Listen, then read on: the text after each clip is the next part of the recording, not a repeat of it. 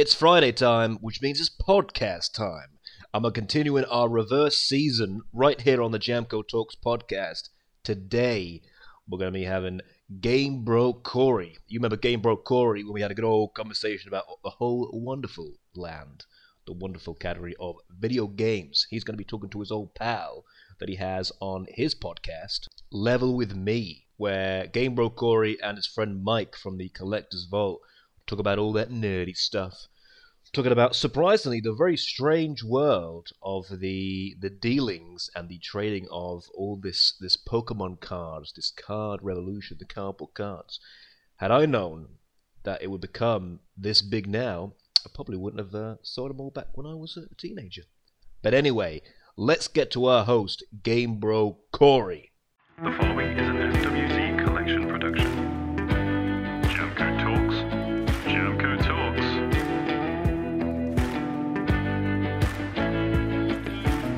Jamco Talks with the Jamco.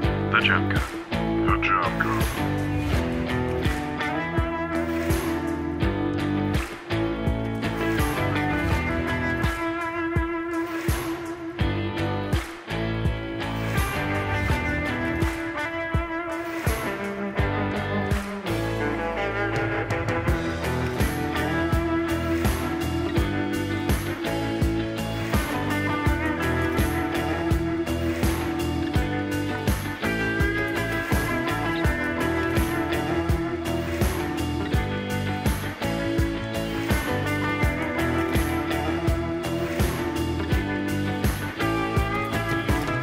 Hello, everyone, and welcome to a new podcast here on whatever Jamco calls this thing. The notes, they're all messed up. I don't know. The Jamcast. Jamco Cast. The Podco Jam Sesh podcast. Anywho, I'm not Jamco, if you haven't figured that out yet.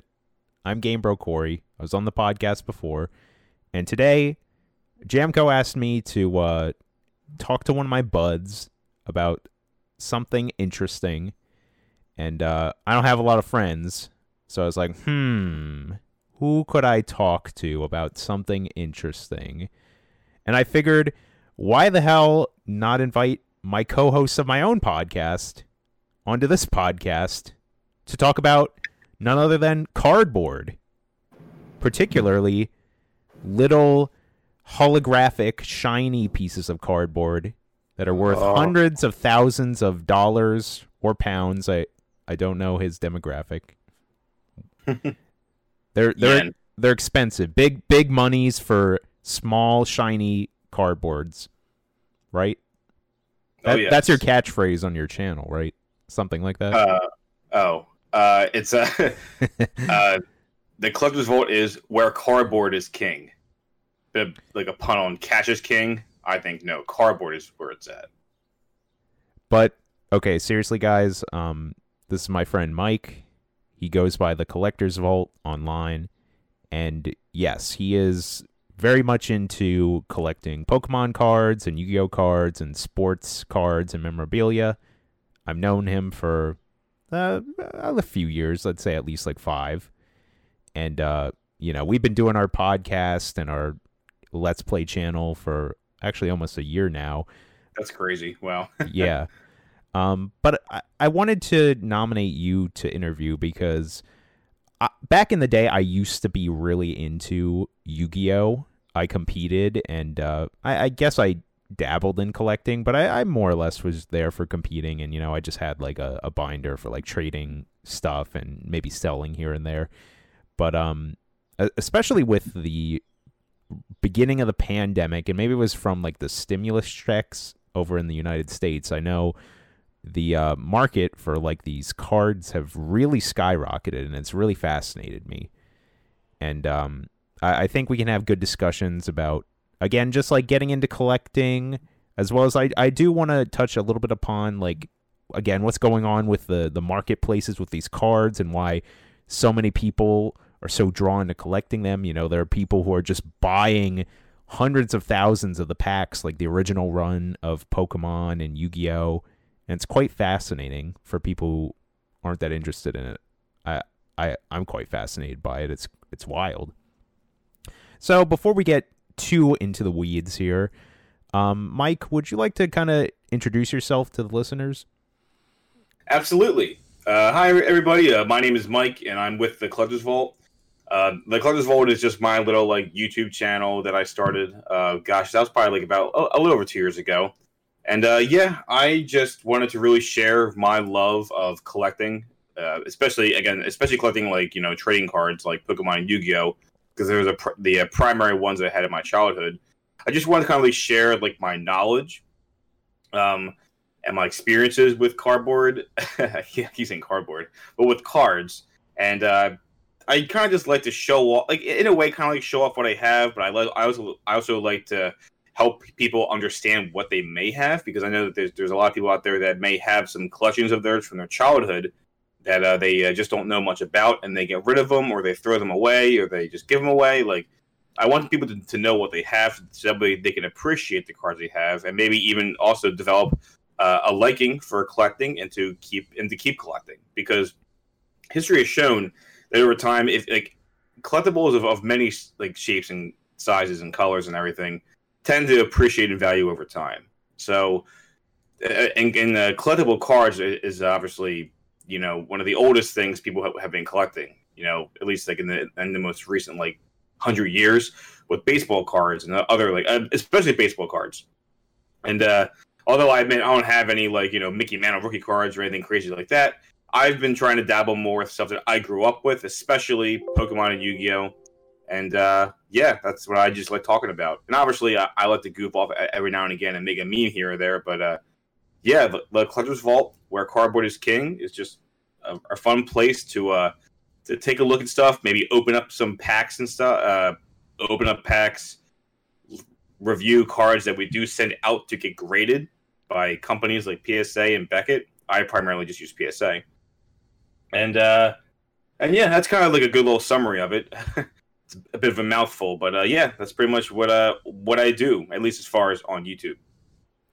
You did forget to mention one important factor, that you enjoy feeding Yu-Gi-Oh! And Pokemon cards to your new puppy, Leo. Oh, well, yeah. Well, see, to let people know, there's such a thing called PSA 1. It's a scale from, the PSA grading goes from 1 to 10, with 10 being the best, 1 being the worst. And so when you have a whole stack of PSA 1s, you can either throw them in the trash, use them as firewood, or I just think I'm going to give back to the environment and feed them to my dog. And then he can obviously, create compost with the waste. Then I can grow I could then grow plants and grow trees, which then can make more cardboard, and new cards can be made. Yeah, and I'm pretty sure the ink on those cards is good for a dog's coat. Oh, in fact, it's good for changing a dog's coat. If you want your dog to have a darker shade, a darker fur, just give them some cards with darker colors on them. Ooh, man, we're really learning a lot today. We're getting educated here. I know, right? Oh, by the way, everything I'm saying is not advisable. Please don't do this so I don't get sued. It'd be the first time maybe someone sued a podcast. That'd be great. Now, how long would you say have you been collecting cards? Here's actually, I'm so glad this is a question, because I actually was looking forward to making a video about this topic of how long I have not been collecting. And what I mean is, even to this day, every day as I'm always just browsing things like eBay and stuff to see what's available for me to pick up. And I can't tell you how many times I come across, excuse me, I come across just all these great deals and cards that have appreciated in value so much. And I think back of even just a couple years ago of when these cards were much more affordable. And it's kind of hindsight's 2020. Right. So that being said, there's a lot of things I should have picked up when I didn't. I've only really gotten back into really collecting, I would say, hardcore, probably only within the last 4 or 5 years. When Corey and I first met, and I was living up in his area in Reading, I was definitely into collecting like here and there, like a few Pokemon cards, but I was also really I was more into flipping. I just wanted to make profit. I wasn't thinking long term. So hardcore collecting, I would say the last 5 years. But like collecting and then flipping, I was doing that much longer. And the problem is, I wish I wasn't doing that because, yeah, the quick money you made back all those years ago doesn't compare to the amount of money you would have if you held on to those cards.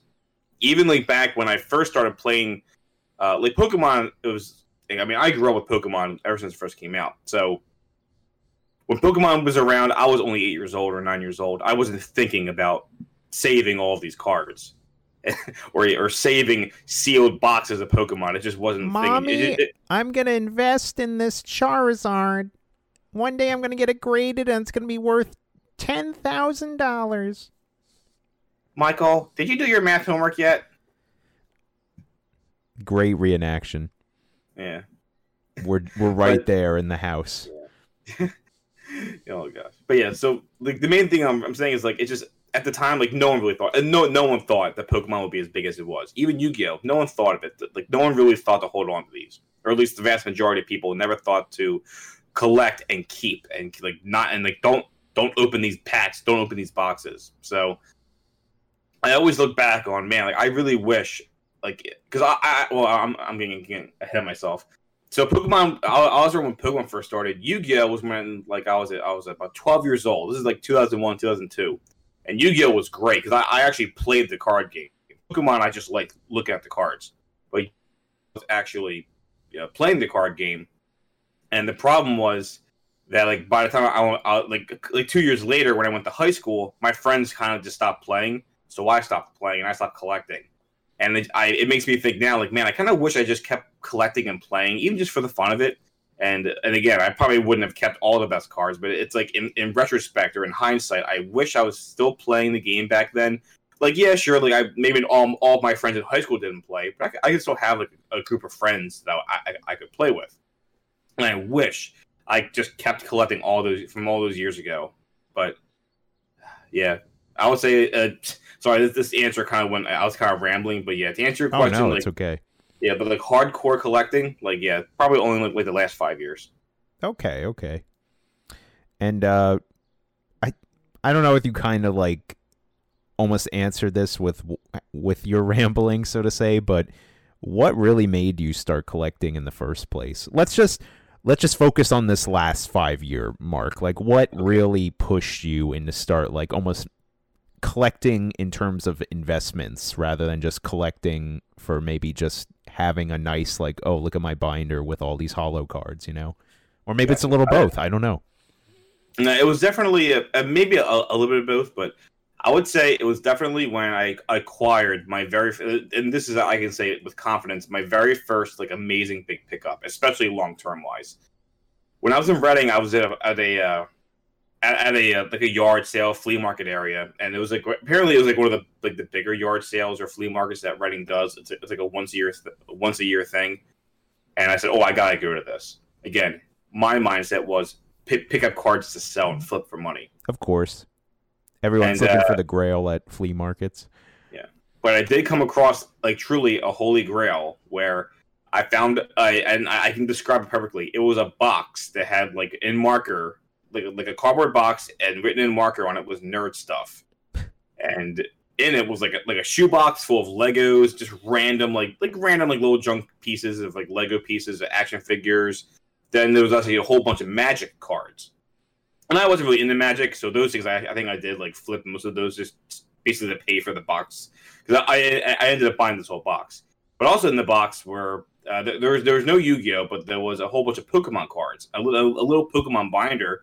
And in it were like some really good of the base set Pokemon cards. They were the unlimited base set cards, but still really cool. And among them were like classic Pokemon like Raichu. There was a Charizard in there, and I thought, oh my gosh, I really have to pick this up.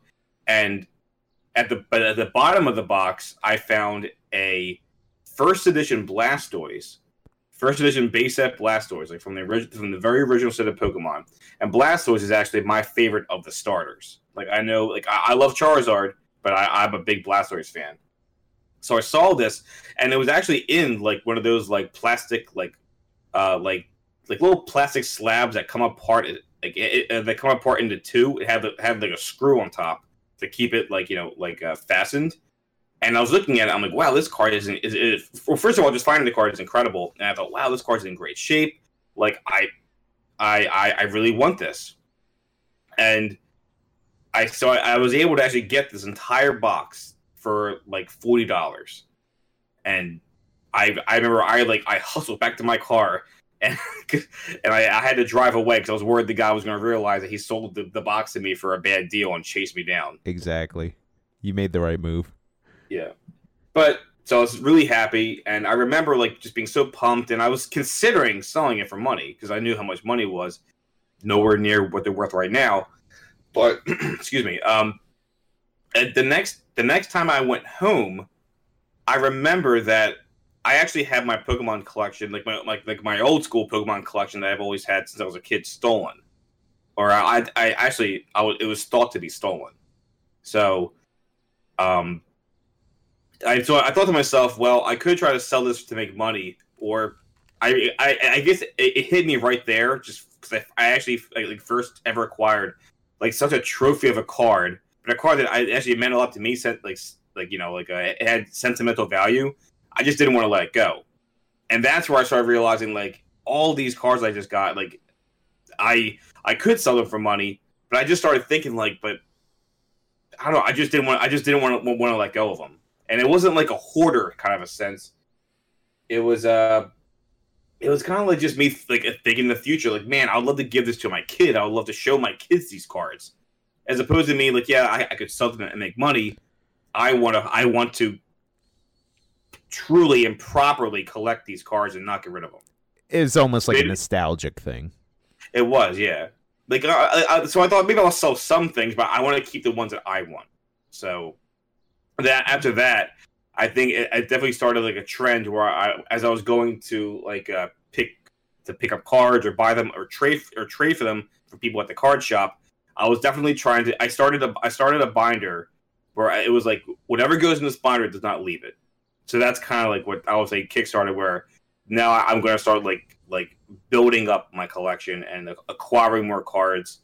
Still selling some because I do want to make a profit when I can, but I want to definitely keep start truly building a collection for like the nostalgic purposes and long-term investment purposes. Right.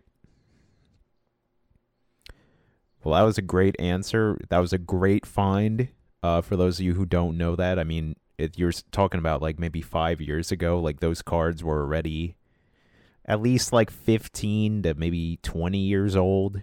So especially finding any of them in like really good condition was great. And, like we kind of mentioned up front, like a lot of these cards are really appreciated in value. It's ridiculous how much some of these cards are individually, especially when they get graded and they're graded a very high level. It's very fascinating to me. Oh yeah. This kind of ties to what you were just talking about, and this is kind of like a 2-part question, but I wanted to know if you would have to guess, how much do you think you've spent on these cards, but also how much have you made selling the cards? Oof. Man, that's really hard to say. Yeah, I know. I'll be honest. Well, hands down, because I have made some big purchases in the last 5 years. Easily 5 digits. I couldn't give you an actual number. It's funny. Another thing I was thinking about is back then I should have actually made like a spreadsheet to track all of my spending, like the date, what I got, what I spent, and then I can always reference that in the future and say, well, this is worth this now, and I spent this much money back then, and I would know how well I've done, or technically how poor I did if the card or the item went down in price. Right. But yeah, definitely 5 digits in my spending and a potential profit. Well, especially with the long-term stuff, I want to say it's very possible that I might have reached 6 figures. Oh wow, that's incredible. Yeah, potentially. I actually never really sat down and did the math like again, I really wish I'm gonna go back and make a spreadsheet and see if I can like recollect from memory what I spent on stuff.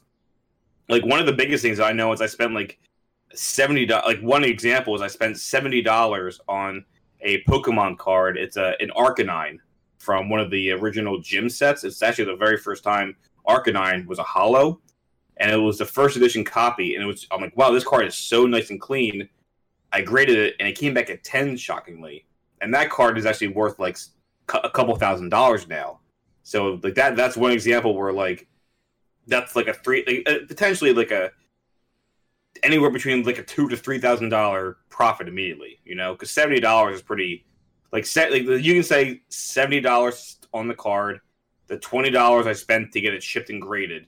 So you can even, let's even just be generous and round up to $100, like a $100 investment, but then like a $2,000 return minimum. That's pretty good. Yeah, no, it really is. Yeah, and there's been a couple cards that have been like that, and there's even been some cards that I would buy when they're already graded. Like I'm not gonna take the risk of me grading the card and it comes back like poor. But there's been some cards like that where I've spent like maybe like a couple $100, but now they're worth a couple $1,000.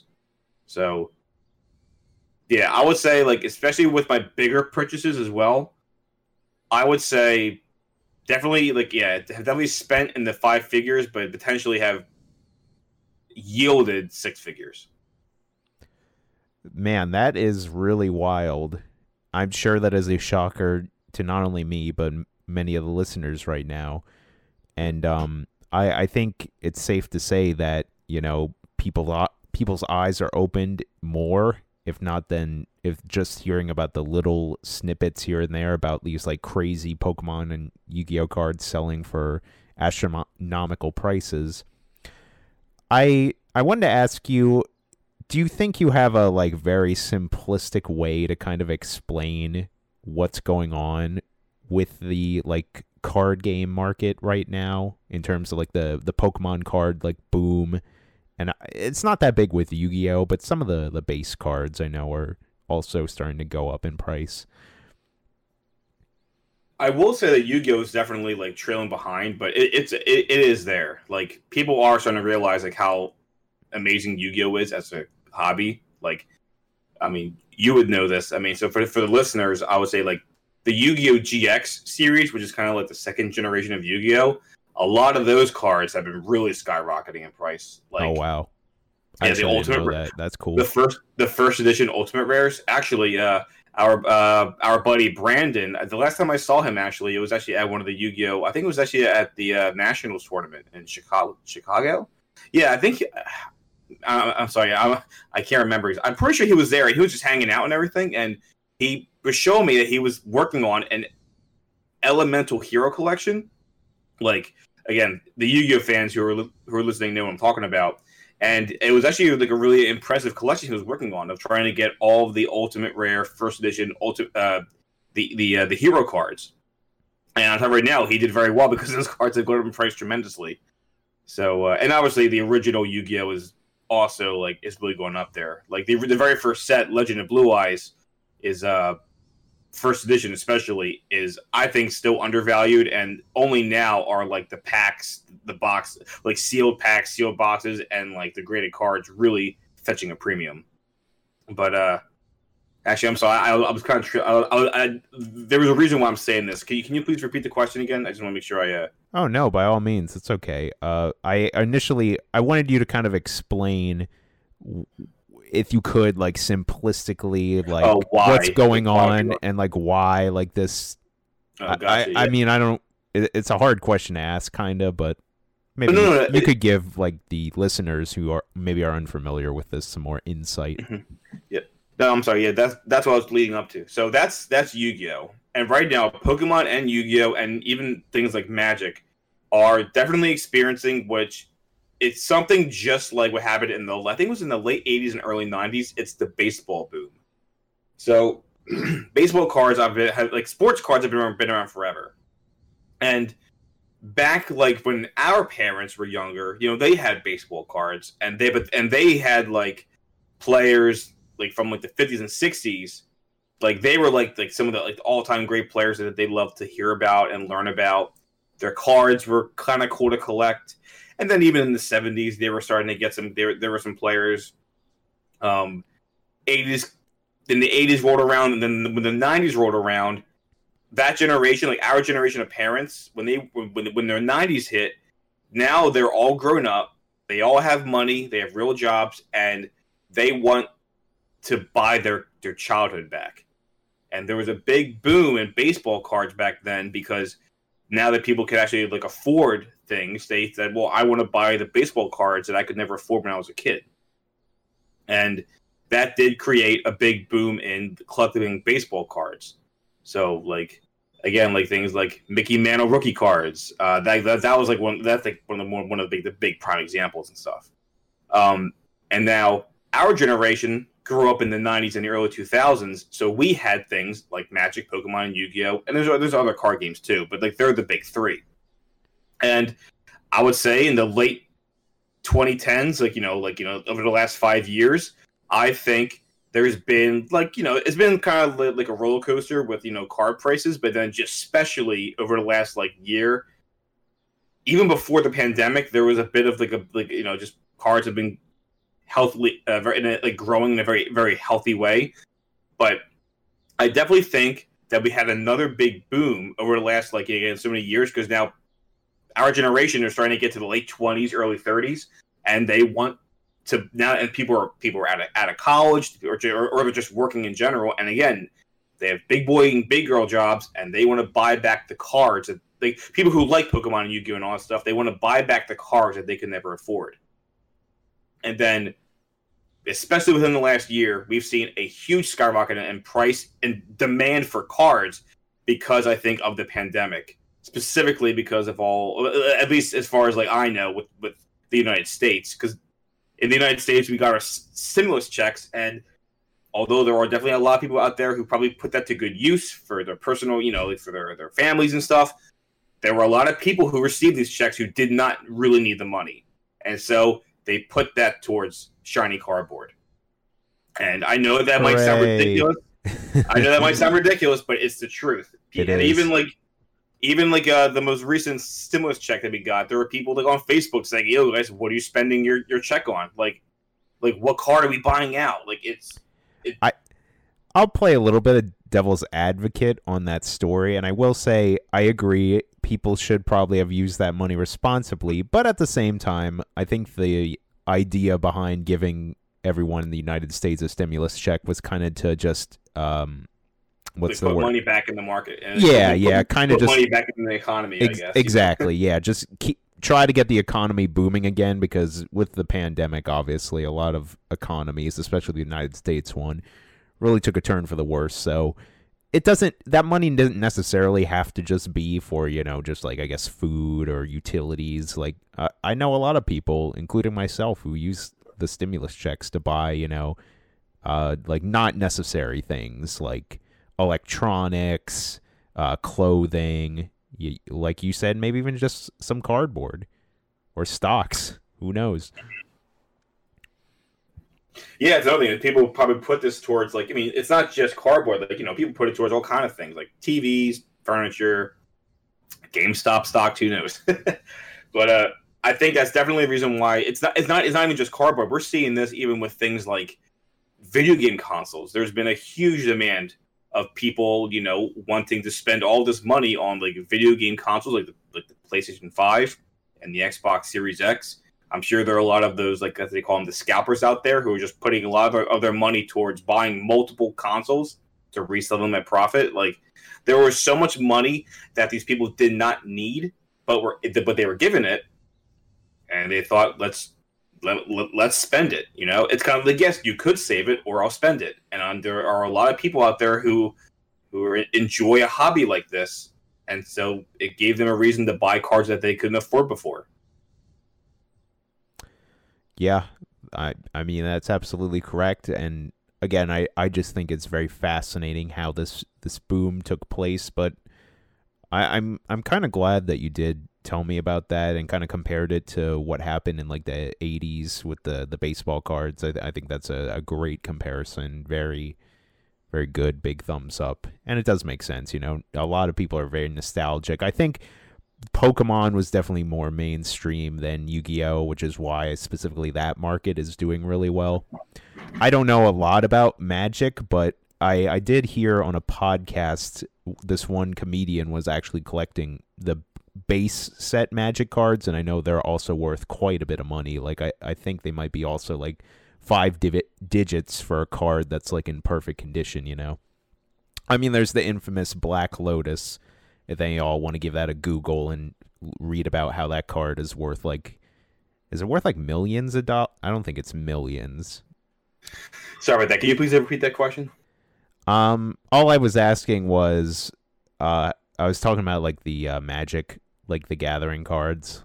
Mm-hmm. Like, I was listening to a podcast where I think this guy was saying that he bought like some of the base cards for like 5 digits, and then I was just asking, I don't know if you know off the top of your head, but like how much the infamous like Black Lotus card has gone for previously. I haven't checked specifically for that card recently, but I do know that again, it all depends on like the grade and the type of card, because the Black Lotus had like multiple like reprints. Well, I shouldn't say multiple. They had a few reprints, kind of like Charizard. Like, it all depends on which Charizard you're buying. But I would say like the creme de la creme, the premium, like the top of the line, the flagship card of Magic, the Black Lotus Alpha. You could buy a house with it? Yes. Well, I would say you can buy maybe 2 very nice houses with. I mean, like, as in like these houses are yours now. You can trade like a highly graded Alpha Black Lotus for 2 nice houses. There you go, folks. You got to go out there and go on the hunt, even though there's not that many, which is why the price is so significant. And again, like you said, like the it just has to be like perfect. Like you just pulled it out of a pack of cards day one. Mm-hmm. And here's a little fun fact: pulling like a card fresh from a pack does not guarantee to be PSA 10. There's a lot of other factors that go into place, like centering. Centering is a big one. And that's why it's so hard to get a perfect 10. It's not just a matter of, oh, look, the card doesn't look like crap. It's, no, this card has to have, like, no blemishes, no factory errors. Because, again, like, there could be things where, like, the card comes out perfect, but, when the machines were printing the card, they, might have had, like, an ink drop. Or maybe there's the factory lines when they were, like, rolling it through the rollers. Like, all kind of weird little things. And the other big thing is why these, like, the original, like, again, top of the line Magic cards are so expensive is because, like, they were the first of their kind. Like, they were the first time where there was, like, an actual collectible trading card game that created, like, competition and, like, a secondary market for people wanting to buy these cards. But when Alpha came around, like initially, like, no one knew about it. No one even thought it was going to be a big thing. They were actually handing these cards out for free at conventions to get people in playing the game. Yep. And I'm sure some people were like, oh, this is pretty cool, and then just threw them away. Which is crazy to think about, but it's the truth. And so obviously even like quality control, they didn't really care. They're just printing them out and saying, oh, look, like, yeah, sure, these all came out like crap, but who cares? Just put them in the packs and sell them. We just want this game to take off. We don't care about the quality. Nowadays, quality control is, I shouldn't even say it's nowadays important, because there's still, I'm sure people out there who are Yu-Gi-Oh fans, there's been a lot of really bad quality control in their Yu-Gi-Oh department. In the Yu-Gi-Oh department, there's been a lot of really bad factory errors in some of the most recent prints. It's actually kind of hysterical. Those sons of guns over at Konami, they're so focused on making their pachinko machines, they don't care about anything else. Yeah, and their video games. Oh, no, wait, they don't do this anymore. Yeah, what video games? Essentially, like, Yu-Gi-Oh is all Konami has right now, and it's like their choice. So you'd think they would put more attention in the quality, but no, they want you to download Duel Links and spend a lot of money on microtransactions. And go buy the Castlevania collection. Okay. I'm sorry, everyone. We're getting into our forte. We like video games. We do a podcast, and sorry, we slowly transitioned into the Level With Me podcast. Right there. Right. Let's ease back and get rid of the hate from Konami. But yeah, it is wild to think that Magic started this thing and is still going strong today. Magic is still releasing new sets. I know that Magic online game. I think is it called Magic Arena or something like that? But I know that yes. I know that's very popular. A lot of people are still playing that. And again, you can see like all these online card games even copy the style, like Hearthstone and Legends of Runeterra, Shadow. Like there's so many of them. The list could go on and on and on. But again, Magic definitely set like the standard for how a lot of card games design their cards. Yeah, exactly. But again, we're pivoting a little too much into the video game talk. We don't want to. We're gonna go back to just the card game stuff here. Mm-hmm. So I want to roll back a little bit when what I was talking to you about, like explaining how this boom started, and I was saying how people like maybe they woke up like hearing how much money you can make from these cards, and I wanted to ask you if you could you maybe explain like how people could get like started if they want to start building a collection and like investing in cards. And some additional questions that maybe can give you some fuel is I put here, do you think people should buy like storage and like sleeves or like, different proper protection for these cards? And also, do you think it's good for them to buy maybe like bulk product, or should they buy individual cards, or maybe a little bit of both? What do you think? Well, I'll definitely say that right now is a really hard time to get in, again, because of all like what I mentioned with the stimulus checks. Right now, we're in a bit of a boom. So trying to start a collection in like the big three, like Pokemon, Yu-Gi-Oh, Magic, is going to be kind of tough, especially because with Pokemon especially, you can't even get things at retail store price anymore. Like right now, if you try to go to any retail store, like a Target or a Walmart, probably even your local game store, most of their Pokemon products, like the newer stuff, is immediately sold out. It's actually pretty bad. So my advice for people who want to get started, I would definitely say start off small, and like just like I think there's multiple avenues you can take. The biggest one I think is try to buy sealed product. I know people like the cards, and I like the cards too, and I know that there's so much allure, like the allure of the pack, the allure of wanting to open that pack and cry. It's kind of like that gambling sense you have. But I think if you can be strong, maybe just start like this is definitely good long term, because history has shown that if you buy a sealed box of like the most recent Yu-Gi-Oh or Pokemon or Magic set, it will go up in price over time. Like there, like 95% of the time, that product will go up in price over time. But let's say you just want to build up like your collection, like from the single point, like the single card perspective. Like you want to have, you want to just start acquiring cards, individually, like specific cards that will also increase over time due to popularity or hype. Then I would say start off by buying a card binder, like one of those I think Ultra Pro binders or something. Like Target and Walmart sells them too, actually at their card shop location there, or at the card shop, at the card shelves. Just start off with a simple binder, go on eBay and just pick up some of your favorite cards. And it's going to be tough trying to get the old stuff. Like I'm not saying start off by just blowing money on like original Pokemon, original Magic, original Yu-Gi-Oh. You're not going to have a good time at that, because like you might not have the capital to start off with that. Start off slow. There are still a lot of like great sets in all these trading card games that I think are still undervalued and are very affordable. It can even be some of the newer stuff if need be. Like it's kind of hard to, because I don't want to just pinpoint one thing and say, and I can't just tell someone to buy this. Just buy that, and you'll do fine. I would say like it's going to take some research. It's going to take some getting used to. Right. But I think start off for long-term investments. Buy sealed boxes. Just buy and maybe even get this. I'm kind of trailing here, but reach out to the community. There's plenty of groups on Facebook that can probably give you some advice too. Yeah, yep. And they can even tell you like where to go, what set to buy, reasons why you should buy that set. Reach out to me on Instagram and YouTube. I'll gladly talk about it too. I was just gonna say you're part of the community. Yeah. But yeah, and definitely do that. Or if you want to go more into like the business sense, I would say start off by buying those cardboard. I think they're called like cardboard condos. Those big cardboard boxes that have like rows that can hold like 700 cards. You can go and buy rigid well, you can buy card sleeves and top loaders. Never put a card in a top loader without a sleeve, people. Your card will bounce around in that top loader and get damaged. Put it in a sleeve, preferably even a penny sleeve, and then put it in the top loader. And that's one of the safest things you can do to preserve your cards in like bulk storage. And don't forget to glue it shut. Yeah.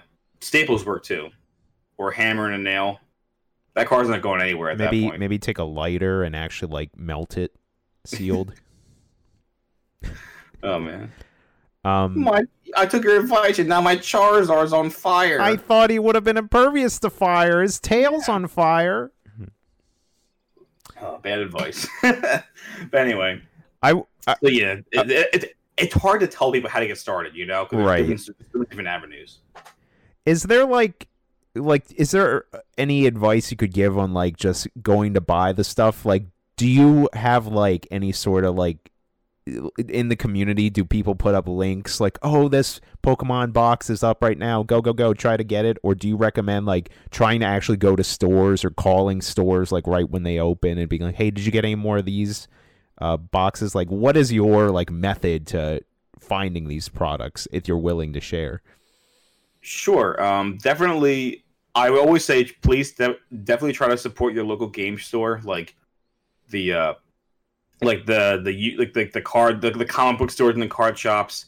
Definitely reach out to them. If you are someone who likes these games, talk to the local card store owner. Say, hey man, like, is there any way I can put like a down payment so that way when the cards come in, I can get the cards fresh? Can I pre-order the cards? That's probably the biggest thing you can do is pre-order.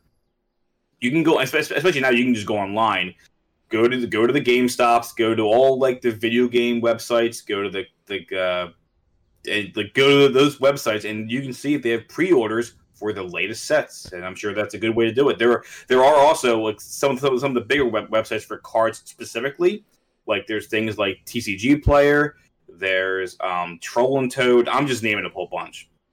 And some are better than others. But like they're great websites that specifically like they thrive in buying and selling cards. That's a great place to even that's a great place to even get a feel for what cards are going for, which cards are worth more than others.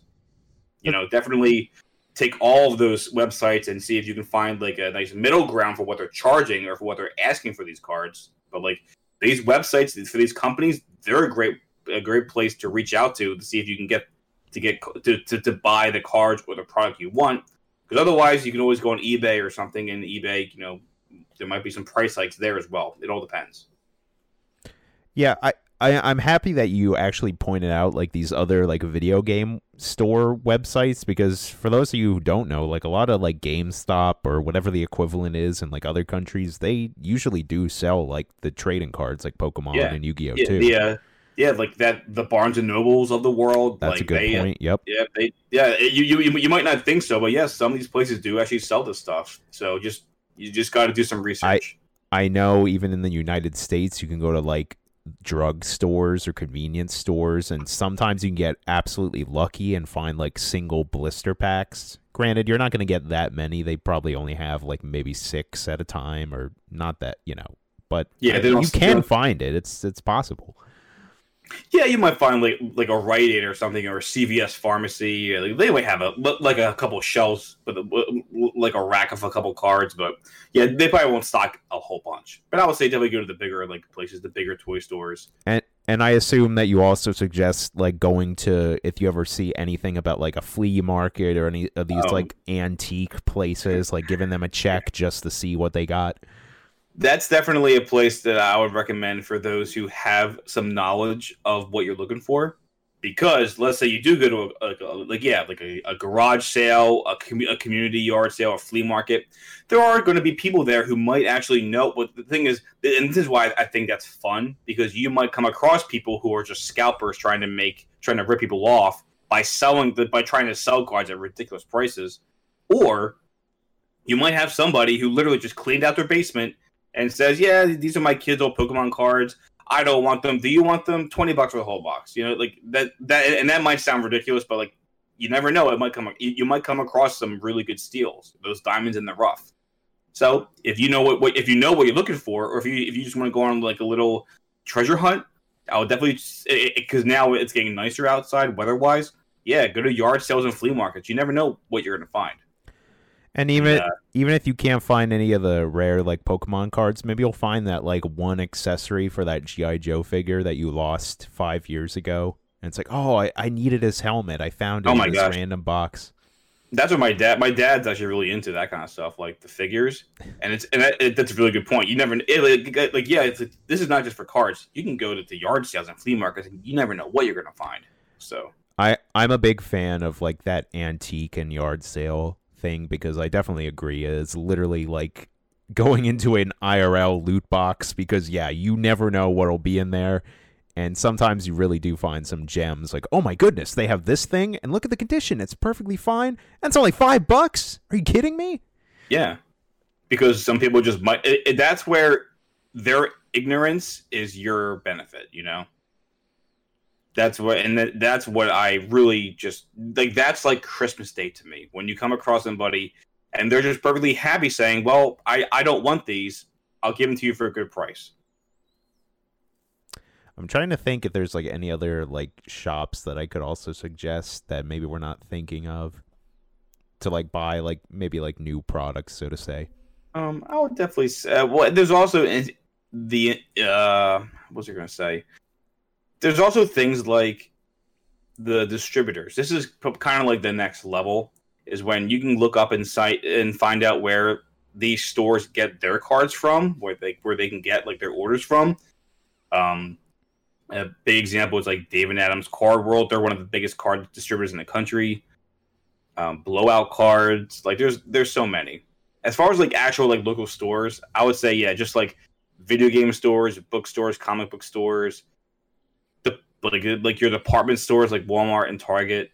I want to say maybe places like Best Buy might sell them. I think they're specifically like electronics. I think Best Buy does have trading cards. I feel like I've seen them in there before. Yeah. Okay. Well, there you go.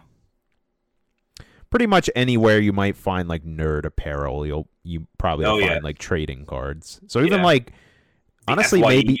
Yeah. But yeah, I think I hope that'll help scratch the surface for anyone out there who's trying to think into maybe like dipping their toe in this kind of stuff. Like you mentioned, though, like it is definitely in full boom right now. So it's definitely going to be difficult, and you might really have to assess, like, oh, is this something now I want to invest into? Or, again, that's for the listener to decide whether they want to do that. But I think you definitely gave a lot of very helpful advice for that kind of stuff.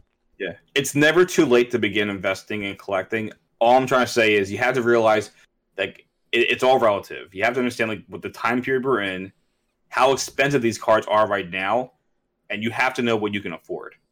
Don't spend money that you don't have. It's probably the biggest piece of advice I can give people, because then you're just going to get burned. Start slow, do it at a healthy pace, and you will slowly. I would say if you can afford it, take any X amount of money that you can afford to set aside every single week, and invest that in cards that you like, or sealed product in cards that you want to like hold for a while.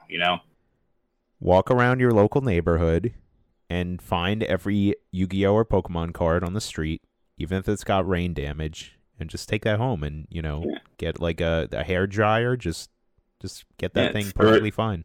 Yeah, just throw it in the oven, turn the heat up, it'll dry out. Don't worry.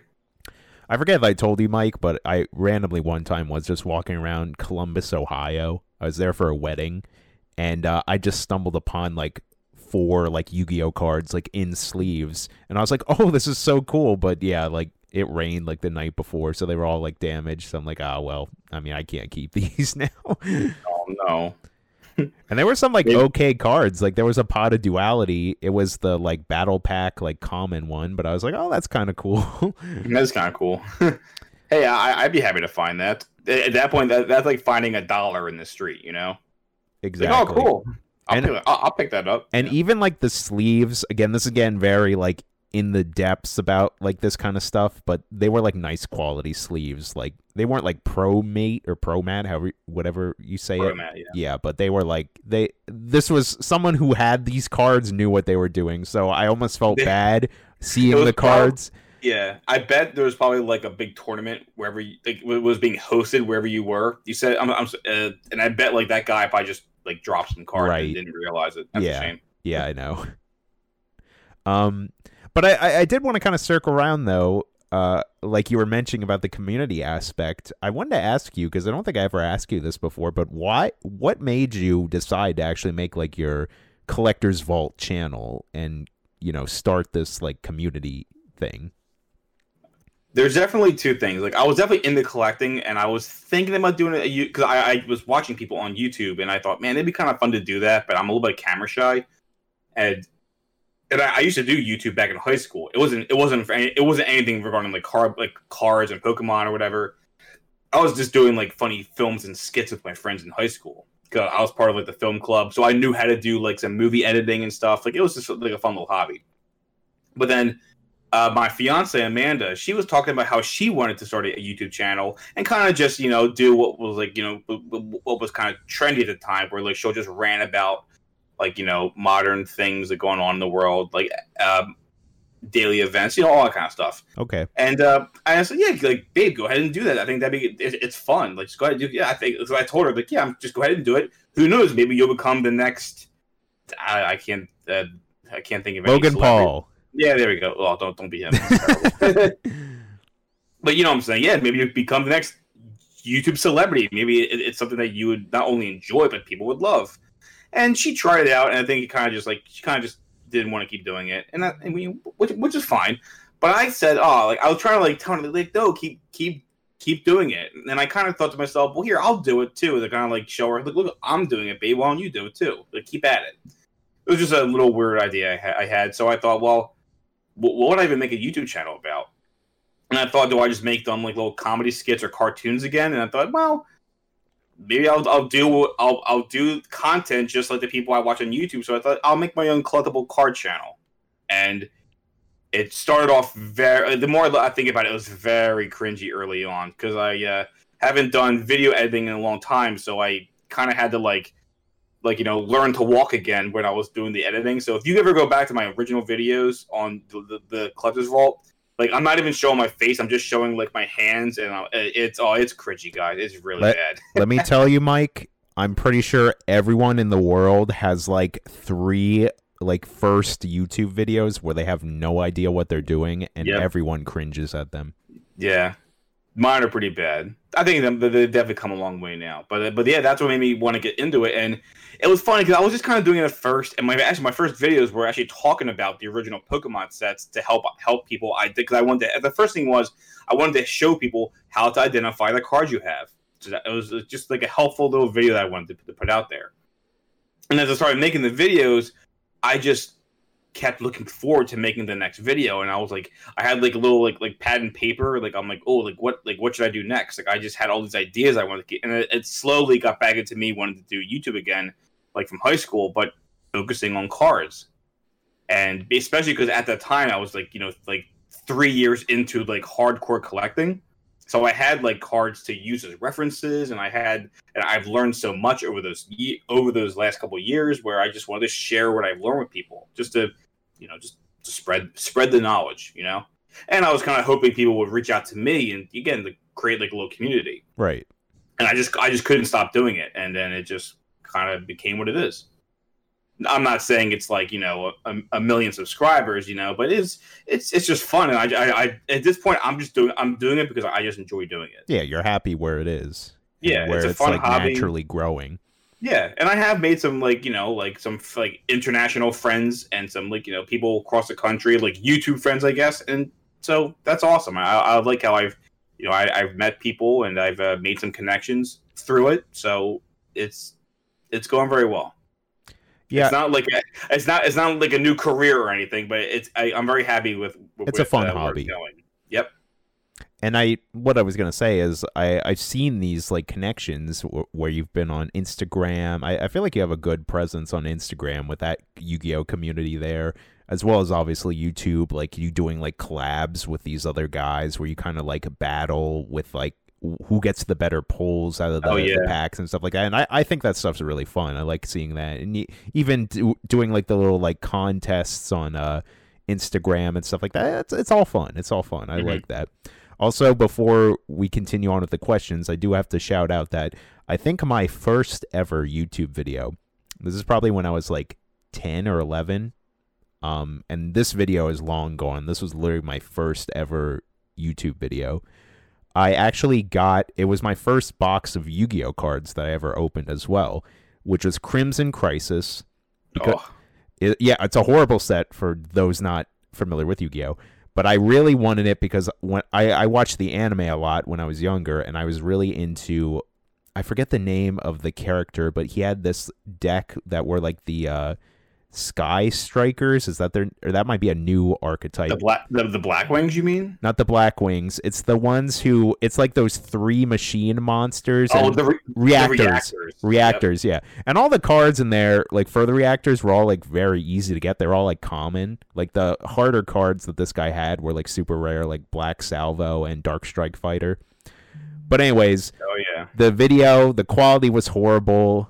I don't even remember how I recorded it. I think I used like my sister's like really low quality camera that was like pink. I remember I had a weird angle, and at one point like my family dog in the background like started barking, and I was like, shut up, like off camera, but you could hear it. I didn't even like edit it out or anything. And then the real zinger about the whole box is I didn't even pull a secret rare. I don't know how hard they were to pull back in the day, but like I was upset that I didn't even get a secret rare out of my Crimson Crisis box. The tears are real, man. You should. I think the average is 1 per box. So I think you got scammed there. Well, not scammed, but it's just bad luck. Yeah. But did you pull a Dark Strike Fighter? That's all that really matters. I actually got 2, I think. That's actually they were expensive back then. They were very expensive. Yeah, so that was actually that I would say back then that would be considered like an amazing box, getting 2 of those. But that kind of wraps up like the main questions I have for you. I got some fun little questions here at the end that I thought we could wrap up with. Sure. First up, I would like your top 3 Pokemon cards. Now, these don't necessarily have to be your favorite Pokemon. These could just be you really like the look of the card, like the art on the card, or maybe just how the foil is on the card. And I figured, people could always look these up if they want the reference. Oof, my favorite cards ever. 3. Just top 3. Top 3. Okay, so like as in like not like my favorite Pokemon, just the card itself. Oh my god! You like how the card looks. It could also just be your favorite Pokemon, but it doesn't matter. That's what I'm saying. Here we go. Definitely, here's some. This might be really really weird to people, but definitely, the Tyranitar is my favorite Pokemon, and I love the old school Tyranitar cards in Pokemon. It's the holographic Tyranitar from Pokemon Expeditions. That was the very first time that the company was doing the e-reader series, like where the cards had like little like scannable things on the side. People who know Pokemon will know what I'm talking about. There was like the 3 main sets. It was Pokemon Expeditions, Aquapolis, and Skyridge. They're like infamous Pokemon packs. And the Expeditions Holo Tyranitar. I love the way he looks in that. That card just looks really sick. Let's see. Another one would probably be. I mean, like I know people are probably thinking I'm going to say Charizard, and I don't get me wrong. The Charizard card is great, the original Charizard. But man, I don't know. There's definitely a couple cards from the original base set. I might have to say I have to go with the. It has to be this too. First edition or Shadowless Squirtle from original base set Pokemon, because like people who know, there's the very first set of Pokemon called base set had 3 print runs, well potentially 4, but mainly 3. First edition, Shadowless, and the Unlimited series. And Unlimited had a whole different template, so the card had like different looks, as in like the shading was different. They added the shadow, obviously. They actually, in some cases, they moved the centering of the actual image of the Pokemon. there are a lot of minor differences. It was kind of like a revised template, but the Shadowless first edition, they use the same template, so the same color scheme, same everything. Just the Shadowless set does not have the first edition stamp, but Shadowless / first edition Squirtle, I just love that card. I don't know why. The colors are really it's great colors. Squirtle is my favorite of the starters. It's just he's actually using like his bubble attack and everything. Like I don't know that card I love that card so much. It's really nice. A lot of the base cards are really beautiful. Yeah. Also, I'll give you some time to think here. Interestingly enough, I saw this on Twitter a few months ago. But actually, a lot of those base Pokemon cards, they're like backgrounds or just these generic like pictures from the internet that they just kind of like slightly altered. Images, it's really cool. Like just some stock images. It is pretty funny. Oh man! And finally, this actually is really hard to do this on the spot. But if I just had to say a card, I would definitely say from the team the fourth Pokemon set, because it was base set, Jungle, Fossil, and then this set, which is the Team Rocket set. I think still a very, very underrated set and undervalued. There was a card, and it's called Here Comes Team Rocket, and it's a card. It's the very first time we ever had Jesse, James, and Meowth printed on a card. And I'm actually a big fan. I love Team Rocket. I remember when I was a kid watching the TV show, I thought Team Rocket was awesome. I thought they were funny. I thought they were just great TV show villains. Like I just love Team Rocket. And that was the very first time they were ever printed. And I do have a first edition holographic Here Comes Team Rocket PSA 10. It's not the most expensive card in the world, but it's just I just love that card so much. I'm actually looking at it right now, and I do love it's the like style, that art is really nice, and the R like in the background, it's really cool. Mm-hmm. Yeah. All right, we're running out of time here, but we have 2 more questions for you. This one, hopefully it doesn't take too long, but what is your favorite Pokemon video game? Oh, that's simple. Gold and Silver. I play the Silver version, but definitely the Golden, like the Gen 2 game, Gold and Silver for the Game Boy Color. Hands down, my favorite. Here at the Level With Me house, we're big, either Gen 1 or Gen 2. Yeah. I mean, I'm not a Gen 1er. I kind of am a Gen 1er, but Gen 2 actually was my favorite because I thought that Generation 2, like the Gold and Silver games, like it introduced how Pokemon have different genders. It introduced Steel and system. Dark type too. Yep, Steel and Dark type. It introduced. I also just like how the game had there were 16 gyms in that game. It introduced my favorite Pokemon, Tyranitar. It also introduced as far as the game too. And that's because you have great taste, Corey. Oh. Yeah, but that game introduced so much, and it definitely took Pokemon in such a great direction. As popular as Red, Blue, and Yellow were, Gold and Silver were just that. I thought they were just that much better. I also this is just my opinion, but I think the dogs are way cooler than the birds.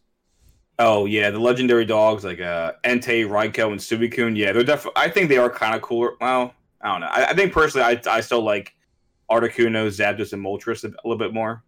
And this one, I know I definitely will get disagreed with, but I feel like I kind of like Lugia and Ho-Oh more than Mew and Mewtwo.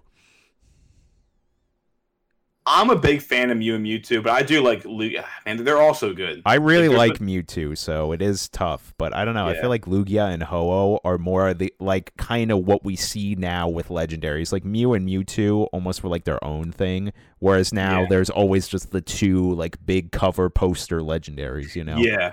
Yeah, you're right, because with the original 150, it was it was Charizard and Blastoise on the red and blue covers, or Venusaur on green.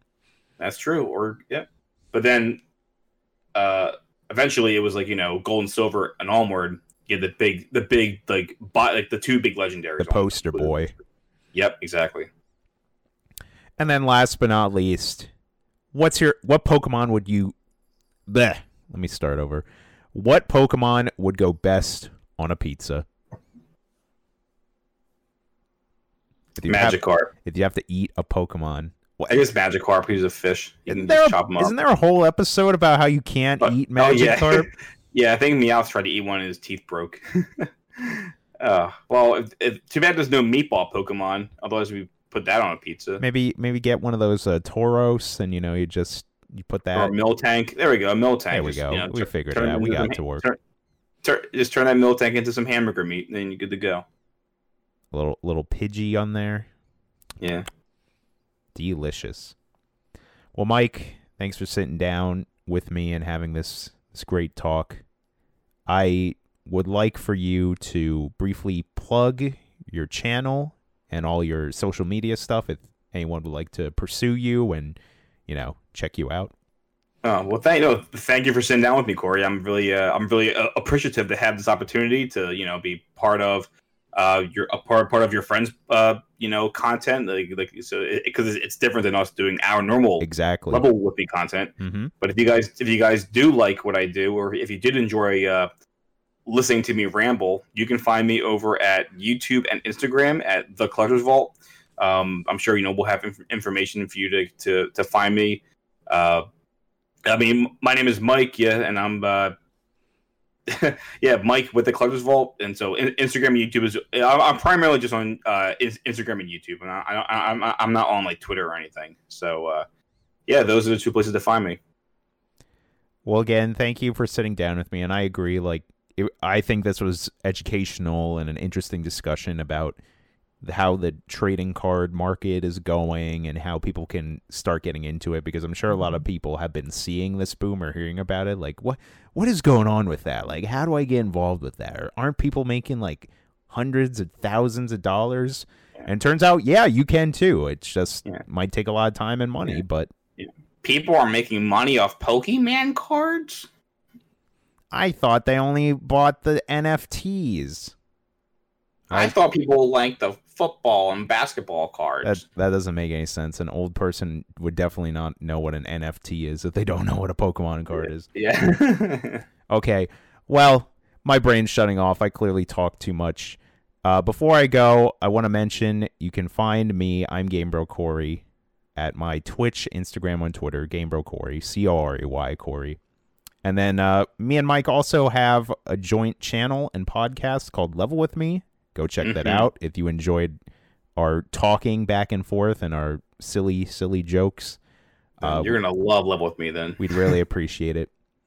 And that's all we got for you guys. Stay safe and be good to one another. And don't forget, everybody, cardboard is king. Jamco